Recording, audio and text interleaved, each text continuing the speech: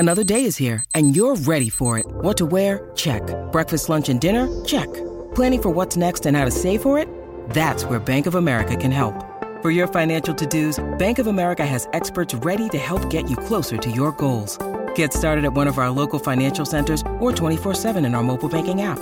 Find a location near you at bankofamerica.com/talktous. What would you like the power to do? Mobile banking requires downloading the app and is only available for select devices. Message and data rates may apply. Bank of America N.A., member FDIC. I'm Alex Rodriguez. And I'm Jason Kelly. From Bloomberg, this is The Deal. Each week, you'll hear us in conversation with business icons. This show will explore deal-making across sports, media, and entertainment. That is a harsh lesson in business. Sports is not as simple as bringing a bunch of big names together. I didn't want to do another stomp you out speech. It opened up so many more doors. The show is called The Deal. Listen to The Deal. Listen to The Deal on Spotify.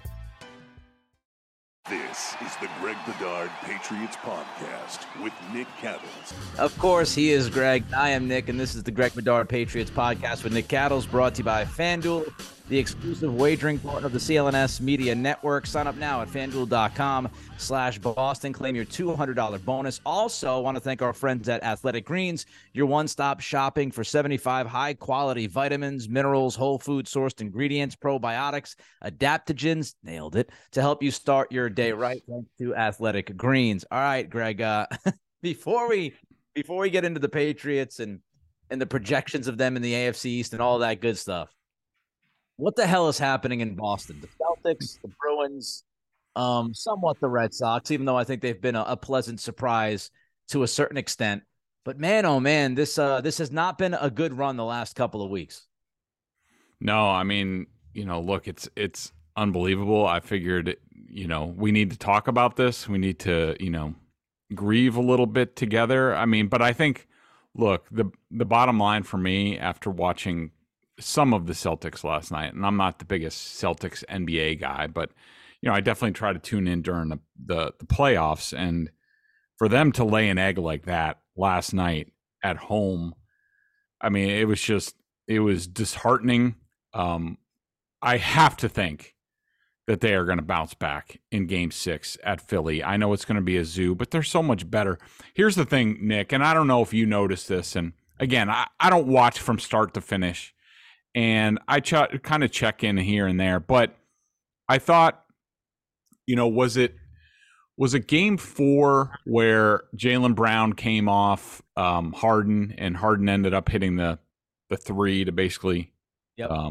Okay, so that play, to me, when I saw that play, it just said a lot about where the Celtics team was, and it went down to, I couldn't turn away from Jason Tatum's reaction.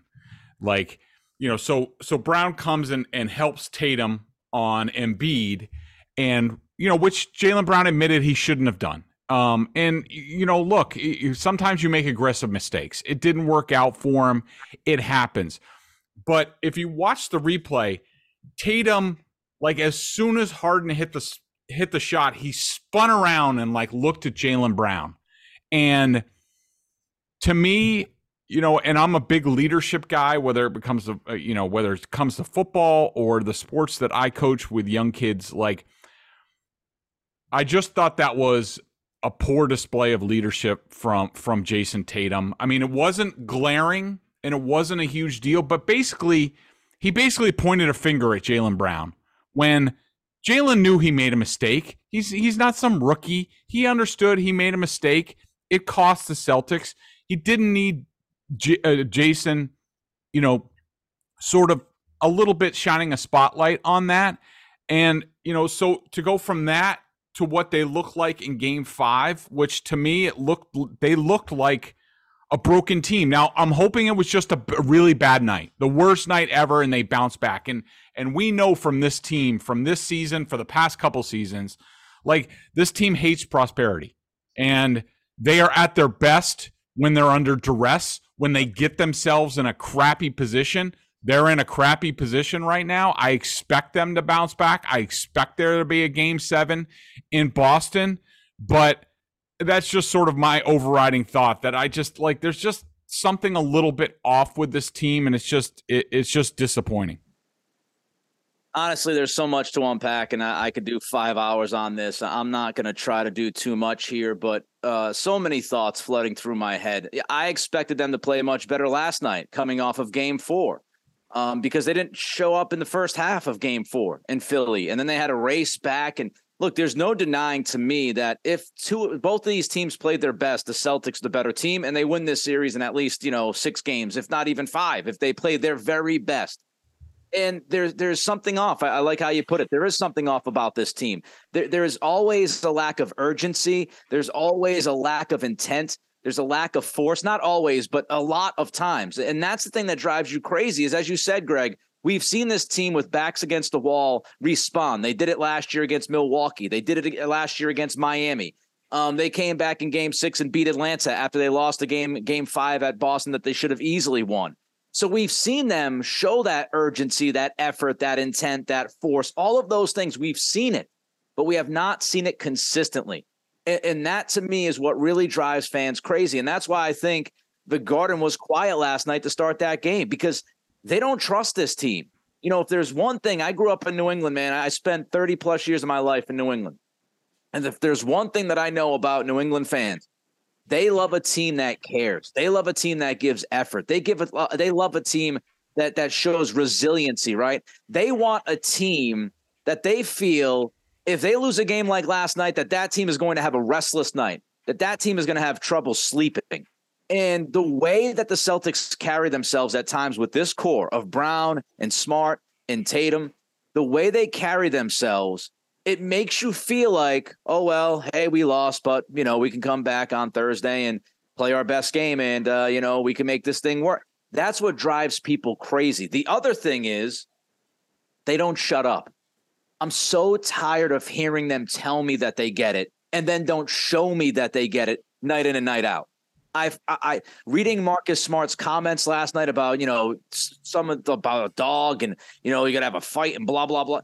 All that BS. Malcolm Brogdon coming out after shoot around, saying that, hey, we feel like we didn't play well. And, we really didn't even give enough effort and all that.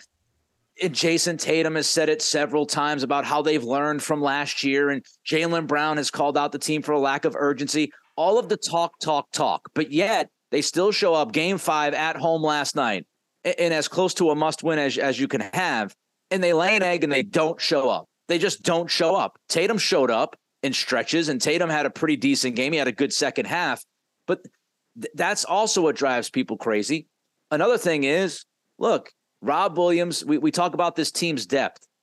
I look around and I wonder, do they really have the depth we thought they had? Grant Williams has been just not dependable. He's on some days, he's off some days, he's awful some weeks, he's good some weeks. You don't know what you're getting from Grant Williams. Rob Williams is obviously not healthy. I don't think he'll ever be healthy again. He can only give them 15 to 20 minutes, and he's not a good matchup against Joel Embiid. Then you have the whole guard rotation, which seemingly Joe Mazzulla, get to him in a second, hasn't figured out. Who are you ending games with, Joe? You should know who you're ending a playoff game with.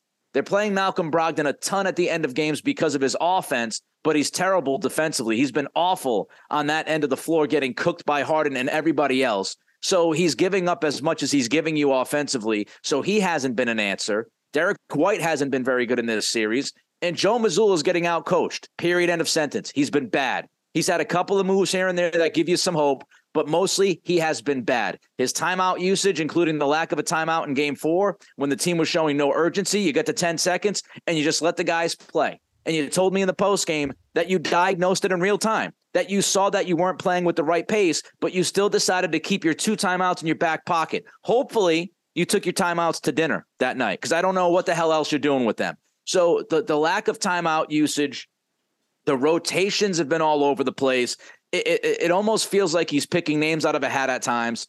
When you desperately need a spark, he has absolutely no feel for that. Look, I'm not telling you that Blake Griffin or Peyton Pritchard will turn the series around, but when your team is dead ass in the water and you've got 2 guys who do nothing but play hard and give the team energy and give the arena energy, and you come out dead last night and you don't play Blake Griffin for 2 to 3 minutes to try to play Embiid and get that crowd going and get the team kind of energized, you put Pritchard at the scoring table way too late. What were you waiting for? Again, these guys are not going to turn the series.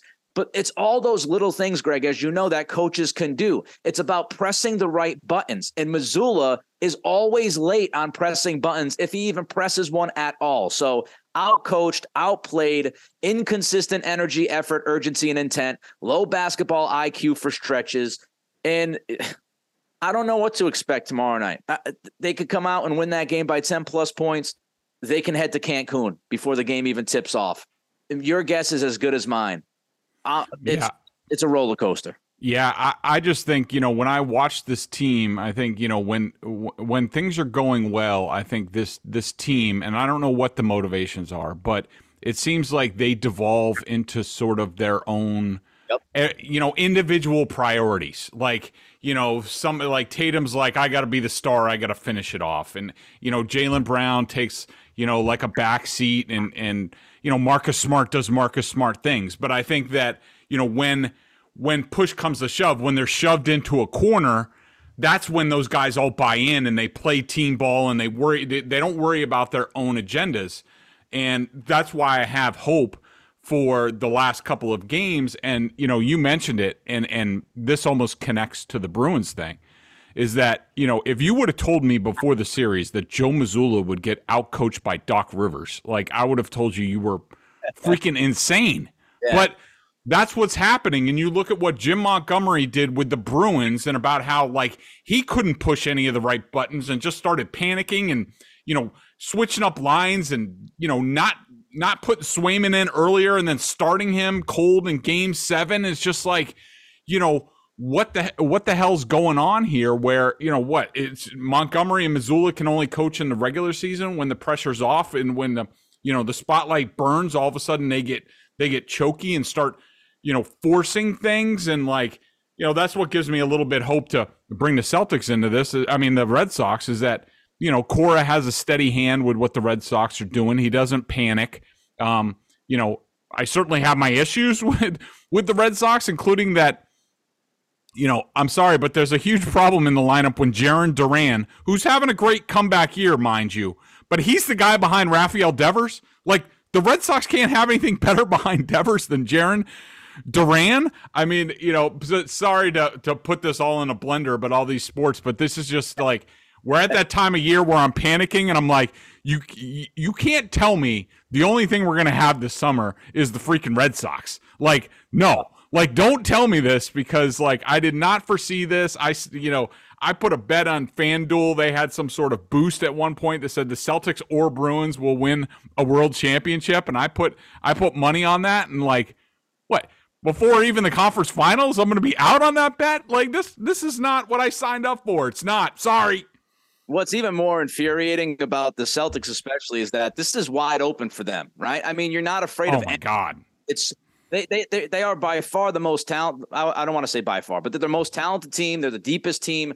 They should be the champions if they play their best. If they played their best basketball and they gave that energy, effort, urgency, and intent and force every single night, they would get through and they would win a championship. There's no doubt in my mind this team would win a title if they played their best basketball against anybody that's left in this race. And I would have picked them, and I did pick them to get to the finals before we got to the playoffs.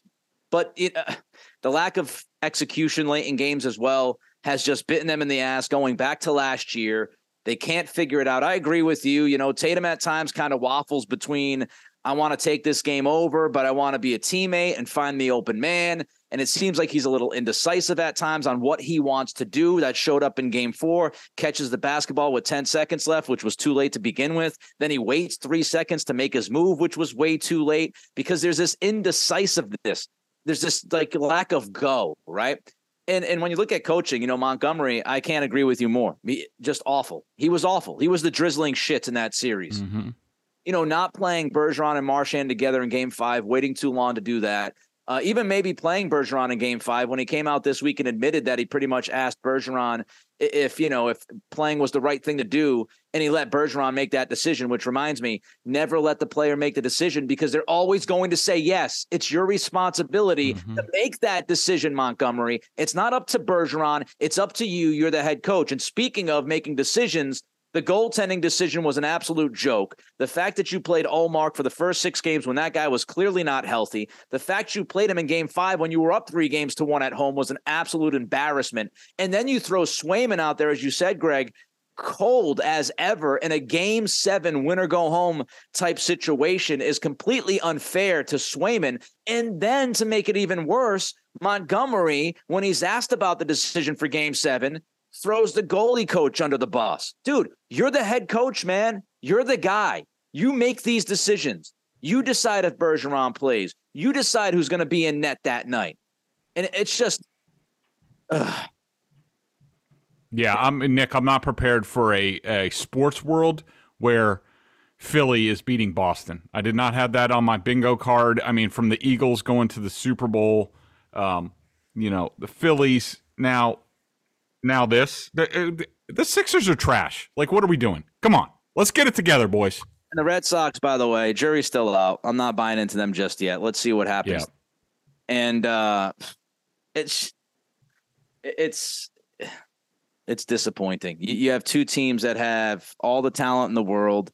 I think Brad Stevens has done a terrific job putting this team together. They have more than enough depth and more than enough talent.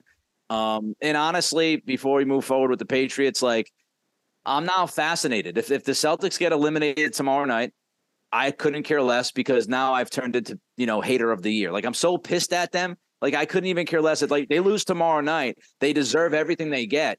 And now I'm fascinated in what they do this offseason. If they fail to make it to the finals, let alone win a championship, if they fail to make it to the finals this year, I think it's a massive failure.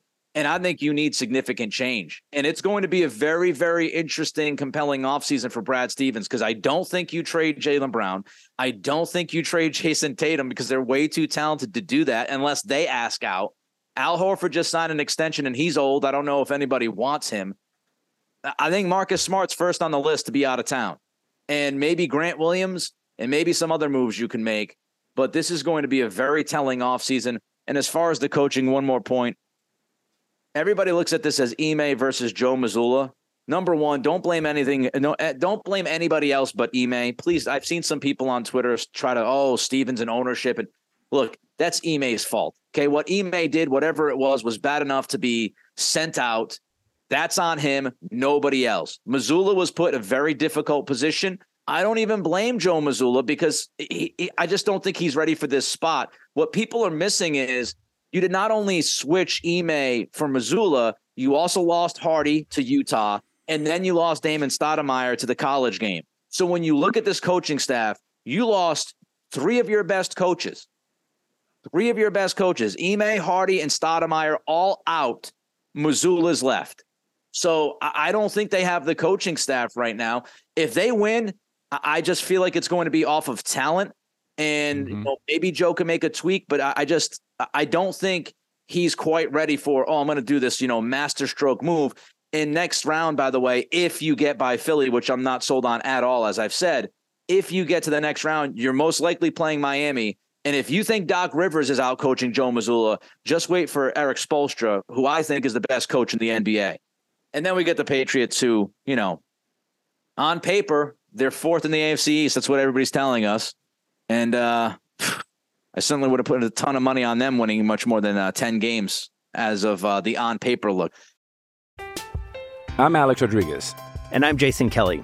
From Bloomberg, this is The Deal. Each week, you'll hear us in conversation with business icons. This show will explore deal-making across sports, media, and entertainment. That is a harsh lesson in business. Sports is not as simple as bringing a bunch of big names together. I didn't want to do another stomp you out speech. It opened up so many more doors. The show is called The Deal. Listen to The Deal. Listen to The Deal on Spotify. All right, let's get to the Patriots. Let's get to Marcus Jones. I know you wrote about this recently, Greg, about Marcus Jones switching to offense. You have a lot of ideas as to why this would make some sense. A lot of reasons, I should say, why this makes some sense. So just your thoughts. You're making the switch. Are you making the switch, Marcus Jones, to offense, officially making it happen? Yeah, so a little bit of background. This came out of when I did my initial 53-man roster projection for the Patriots. Again, it's way too early. We haven't seen him on a practice field. We're just guessing and sort of projecting. And so just to catch people up, and they can see it over at BSJ, they can see all my breakdown on this. My last 6 out on the 53-man roster were James Robinson, the veteran running back. I think he's here basically just to – we'll see where Kevin Harris is. I think Kevin Harris will be ready to win that job, and they'll be like, we don't need James Robinson. He wasn't signed to much of a contract. Johnny Lumpkin is the UDFA tight end that they signed. I think he's going to show well. Good guy for the practice squad to bring along, but I just don't think he'll be 53-man roster ready. Kayshon Boutte, one of their 6th-round picks at receiver. I have him cut for no other reason is just, it's a numbers game, and I just don't think he's going to be ready for this stage. Again, another good guy to have on the practice squad.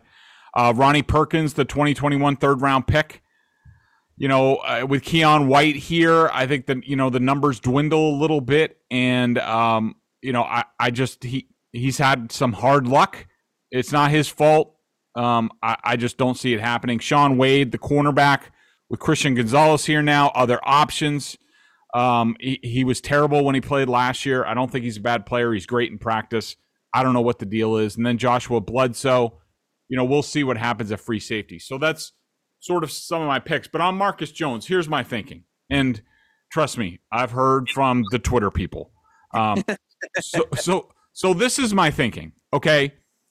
And I discounted this move before the offseason, okay? Because I looked at the numbers, and as far as we knew, all right, Jonathan Jones comes back. Okay, good. If they run it back with what they had last year, you have Jonathan Jones, you have Jack Jones. Before Jack Jones was suspended and hurt and all that stuff, he got the most reps out of the rookie cornerbacks. Marcus Jones was sprinkled in because of injuries. So to me, it looked like they were going to run it back with basically, you go Jonathan Jones, Jack Jones, Marcus Jones. Okay, give Marcus Jones a real battle him out with Miles Bryant at slot cornerback. I thought Marcus Jones was going to win. So I didn't want to. He didn't need to be on offense other than a gadget play here and there. But they draft Christian Gonzalez in the first round. That changes the math in my mind and how I know the Patriots like to do things. So Christian Gonzalez, he's got to be a starter. He's 17th overall. He's got to come in very quickly, be a starter, which I anticipate him doing. Jonathan Jones, okay, so, he's probably the number 2 guy against 2 wide receiver sets, which you don't see very much of. But, Christian Gonzalez is number 1. Jonathan Jones goes back to slot, where he's always been very good. He was a little bit out of his depth at number 1 cornerback last year. He goes back. He basically slots down a spot because Christian Gonzalez is here. And then Jack Jones is your next guy. So that leaves Marcus Jones, based on what we've seen on the field, as sort of the 4th. And again, Miles Bryant is here on a restricted free agent tender. That leaves Marcus Jones as sort of the dime back. And that's if they even want to play with more cornerbacks. They usually play with more safeties, which they have a buttload of. So to me, Christian Gonzalez changes the math to where Marcus Jones really, unless there's injuries, really shouldn't have much of a role at all on defense. So that's the defensive component. On offense, they haven't really done anything. They've just replaced Jacoby Myers with Juju Smith-Schuster. They've replaced Jonnu Smith with Mike Gesicki. Definite upgrade there. And, yes, you're hoping for Tyquan Thornton to have a second-year step forward. But in terms of a dangerous weapon, like we've talked about, they haven't added anything. And you could say, oh, well, they're 6th-round picks. Kayshon Boutte, Demario Davis. Okay, I have high hopes for Davis. I have Davis making my 53-man roster. But look at the Patriots' history for a second. You can get all jazzed up all you want off the draft and off of highlights and stuff like that. When the hell does a rookie receiver skills guy other than running back, when do they ever come and do anything? I mean, N'Keal Harry was a 1st-round wide receiver, and he didn't do jack. for a long time, especially his rookie year. He was hurt. He got on the field a little bit at the end of his rookie year. That's normally the way they do things. So, maybe Butte pops, maybe Demario Davis pops, but do you really think they're going to have that big of a role? To me, their history says no. I do have hope that Demario Davis can do a lot of those things that Marcus Jones does. You and I have talked about it. But you can't bet on that. I mean, if that happens, it's a pleasant surprise. It changes the math. But as it stands right now, the Patriots do not have a short area of the field weapon. Like we talked about, Jackson Smith-Enigma, Zay Flowers in the draft. They passed on all those impact guys. That's fine. That's their prerogative. But when you look at the roster, they have a bunch of boundary guys. They have a bunch of slot guys. They don't have the type of short area, quick little get the ball in his hands. He could turn it into a touchdown. We saw that in glimpses with Marcus Jones. I would love to get him on the field as sort of the third down running back to dictate matchups. Now you're talking about a guy that defenses have to take account for, that they say when he's on the field, we have to have a plan. To me, it's worthwhile at least looking at that this offseason and possibly going forward. When you need mealtime inspiration, it's worth shopping Kroger, where you'll find over 30,000 mouth-watering choices that excite your inner foodie. And no matter what tasty choice you make, you'll enjoy our everyday low prices, plus extra ways to save, like digital coupons worth over $600 each week. You can also save up to $1 off per gallon at the pump with fuel points. More savings and more inspiring flavors make shopping Kroger worth it every time. Kroger, fresh for everyone. Fuel restrictions apply. All right, I just want to quickly mention that Greg certainly knows his name is Demario Douglas. I try to jump in there. What did I say? Calling him Demario Davis. Oh, sorry. knows it's Demario Douglas. But a couple of thoughts here. Should it be on the radar? Yeah, sure. It should be on the radar. But first things first, I want to see if anybody else can step up in that role. I want to see if Pierre Strong can show up. He has the speed. He has the shiftiness. Can he be that guy?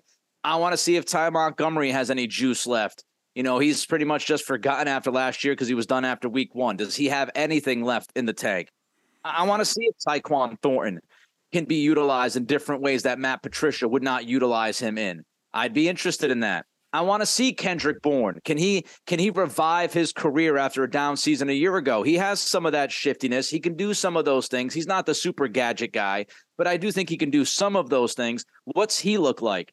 And Demario Douglas, I want to give him a shot, certainly, before I pulled the trigger on Marcus Jones being that guy. As far as Douglas's ability to make the roster and make a difference on offense, my pushback would be, well, with Matt Patricia and Joe Judge running that offense, they took a rookie defensive back, special teams guy, and they were able to utilize him at least a handful of times in ways that helped boost your offense.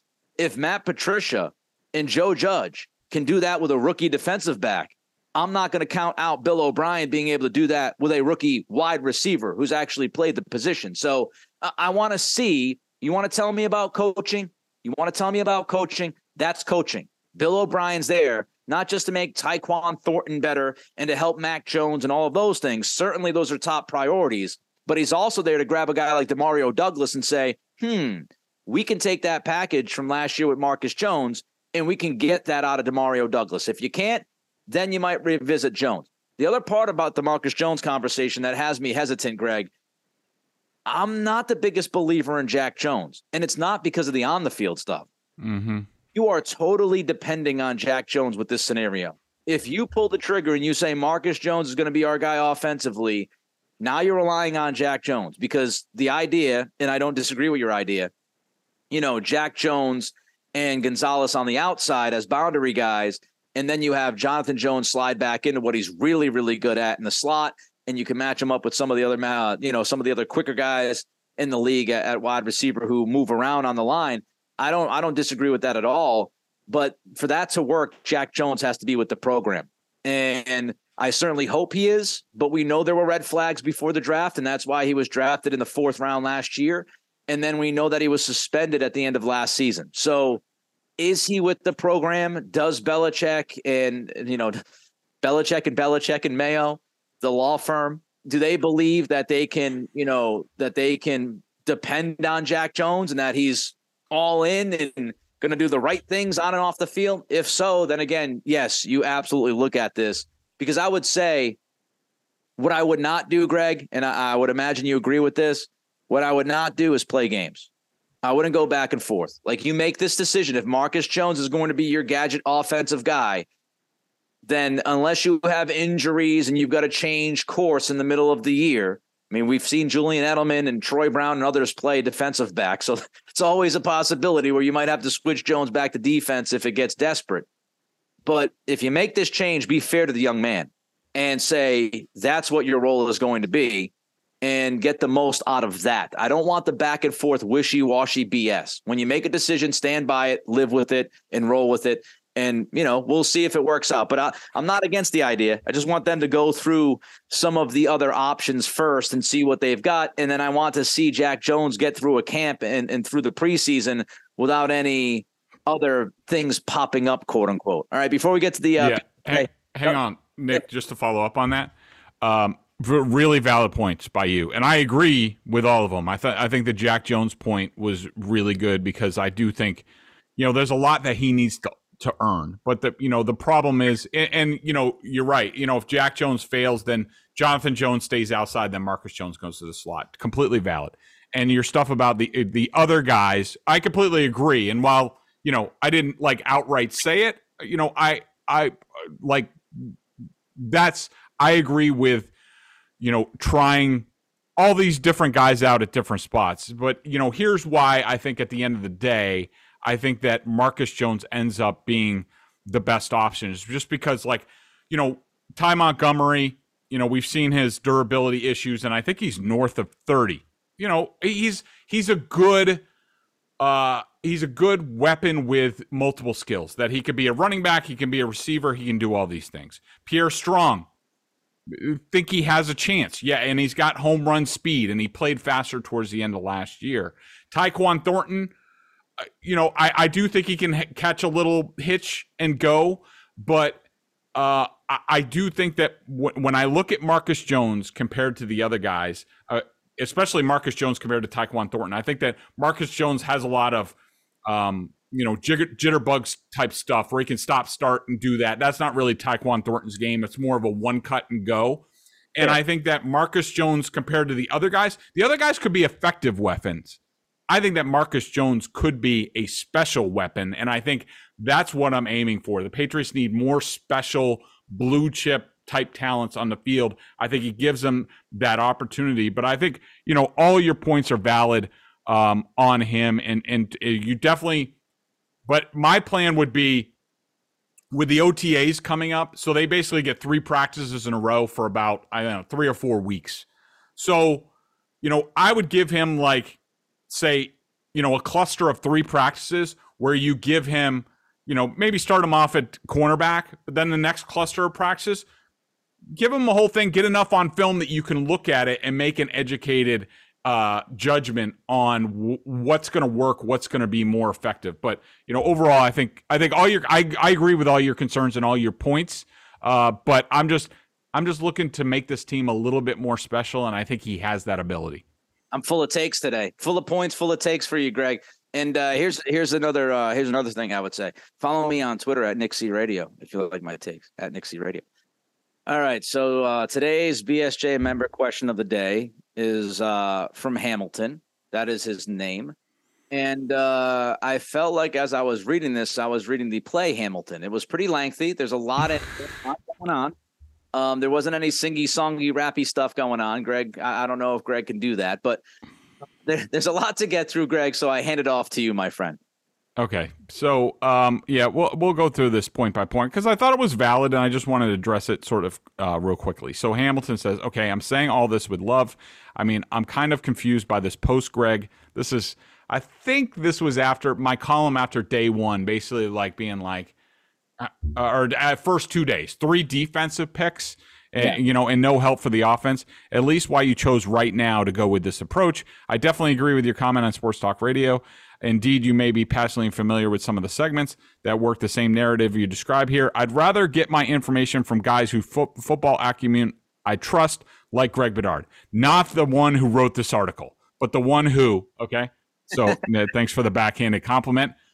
Said the Patriots either had to get a blue chip player at number 1 or trade down, and listed Gonzalez at one of them. Okay. I don't have a problem with the Gonzalez pick. Not at all. Look, there are concerns about him in terms of his compete and mental toughness. That's why he was available at 17. I'm not making any judgment on that. I like the Gonzalez pick. I did a redraft of the Patriots draft. I drafted Gonzalez there. I listed both Keon White and Marte Mapu as day 2 likes. Yes, this is true. However, just because I like the players and I throw them in there doesn't mean I'm taking them day 2. Maybe if I do other things, then I'm drafting them. Like in my redraft, I did draft Mapu, okay? I did not draft Keon White. I traded up in the second round to get a tight end in my redraft, okay? So, yes, I like them. That doesn't mean if the Patriots draft them, I love them as a player. Praised both his draft guy Field, quite appropriately, by the way, and Kevin Field knocked it out of the park, by the way, addressing the Patriots players that they would pick, who also had all 3 of those picks listed as good fits and pegged them, at least 2 of them, to go earlier than they did. Absolutely true, but again, and this is an argument I've made, just because they're good fits doesn't mean the Patriots should be picking them. Keon White might have been a good fit for the 2003 Patriots. Is he good for the 2023 Patriots in terms of where the league is now? I say no.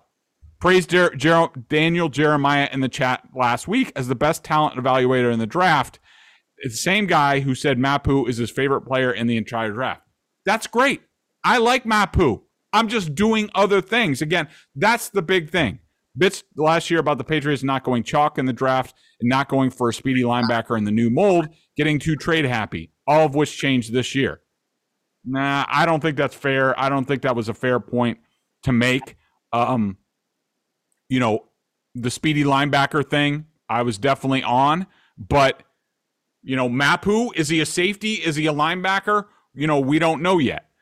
So basically, he says, what on earth do you want? Again, just because I like certain players doesn't mean if the Patriots draft them means that they had a good draft. I'm just telling you, they fit what the Patriots do. They fit what the Patriots look for. That doesn't make them the right draft picks. And in fact, I like some of their picks. Like I said, some of them I redrafted. Just like last year, I drafted Marcus Jones. I liked that pick when I went through my redraft. But the big thing is the Patriots should have done, and Nick, I think, agrees with me on this, and we talked about it last week. The Patriots had so much ammunition in the middle rounds. They should have gotten ballsy. All right, fine. You got Christian Gonzalez. That's great. They had ammunition to go get a tight end on the run in the second round. They didn't do it.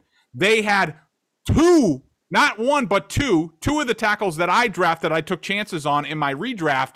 DeJuan Jones was there and Jalen Duncan was there, let alone Broderick Jones at 14. And the Patriots just let those guys go by. They didn't even draft them when they had a chance. So, yeah, I'm fine with I drafted Gonzalez, I drafted Mapu, but I also went up and I got a tight end and I drafted 2 tackles. So, yeah, I'm going to be critical of the Patriots draft going 3 defensive guys up top when that's supposed to be the best part of their team and where the offense needs help. Yeah, I'm going to have a problem with that, and I think that's completely fair. I don't think I'm being disingenuous or speaking out of both sides of my mouth. I think I am being very consistent on what I wanted to do, what I'm looking for, and I thought the Patriots fell a little bit short in this draft. Not totally, but just not something I would have done. I said my piece on the draft last week, went back and forth with Greg. Check it out. Last week's podcast. Cha-ching. See if you like it. Yep. But I will just say, as far as Hamilton, I think the difference here is that Hamilton is almost looking at this draft in a vacuum, each pick in a vacuum, and Greg is looking at it kind of big picture and what else could have been done. In a vacuum, I think Greg would have been fine with a number of the picks, including the first 3 picks. But it's the context. It was what was available to you. What did you have to trade up? What could have you taken? Who could have you taken instead of who you took? All of those things. It's looking at the draft not in a vacuum. It's looking at the draft from 30,000 feet. and trying to put the pieces of the puzzle together. He's Greg. I'm Nick. This episode of the Greg Bedard Patriots podcast with Nick Cattles is brought to you by FanDuel, the exclusive wagering partner of the CLNS Media Network. Sign up now at FanDuel.com/Boston and claim that $200 bonus. He's Greg. I'm Nick. We're back next week. We'll talk something Patriots and maybe the Celtics continuing. Who knows? Till then, be safe, be good, be healthy.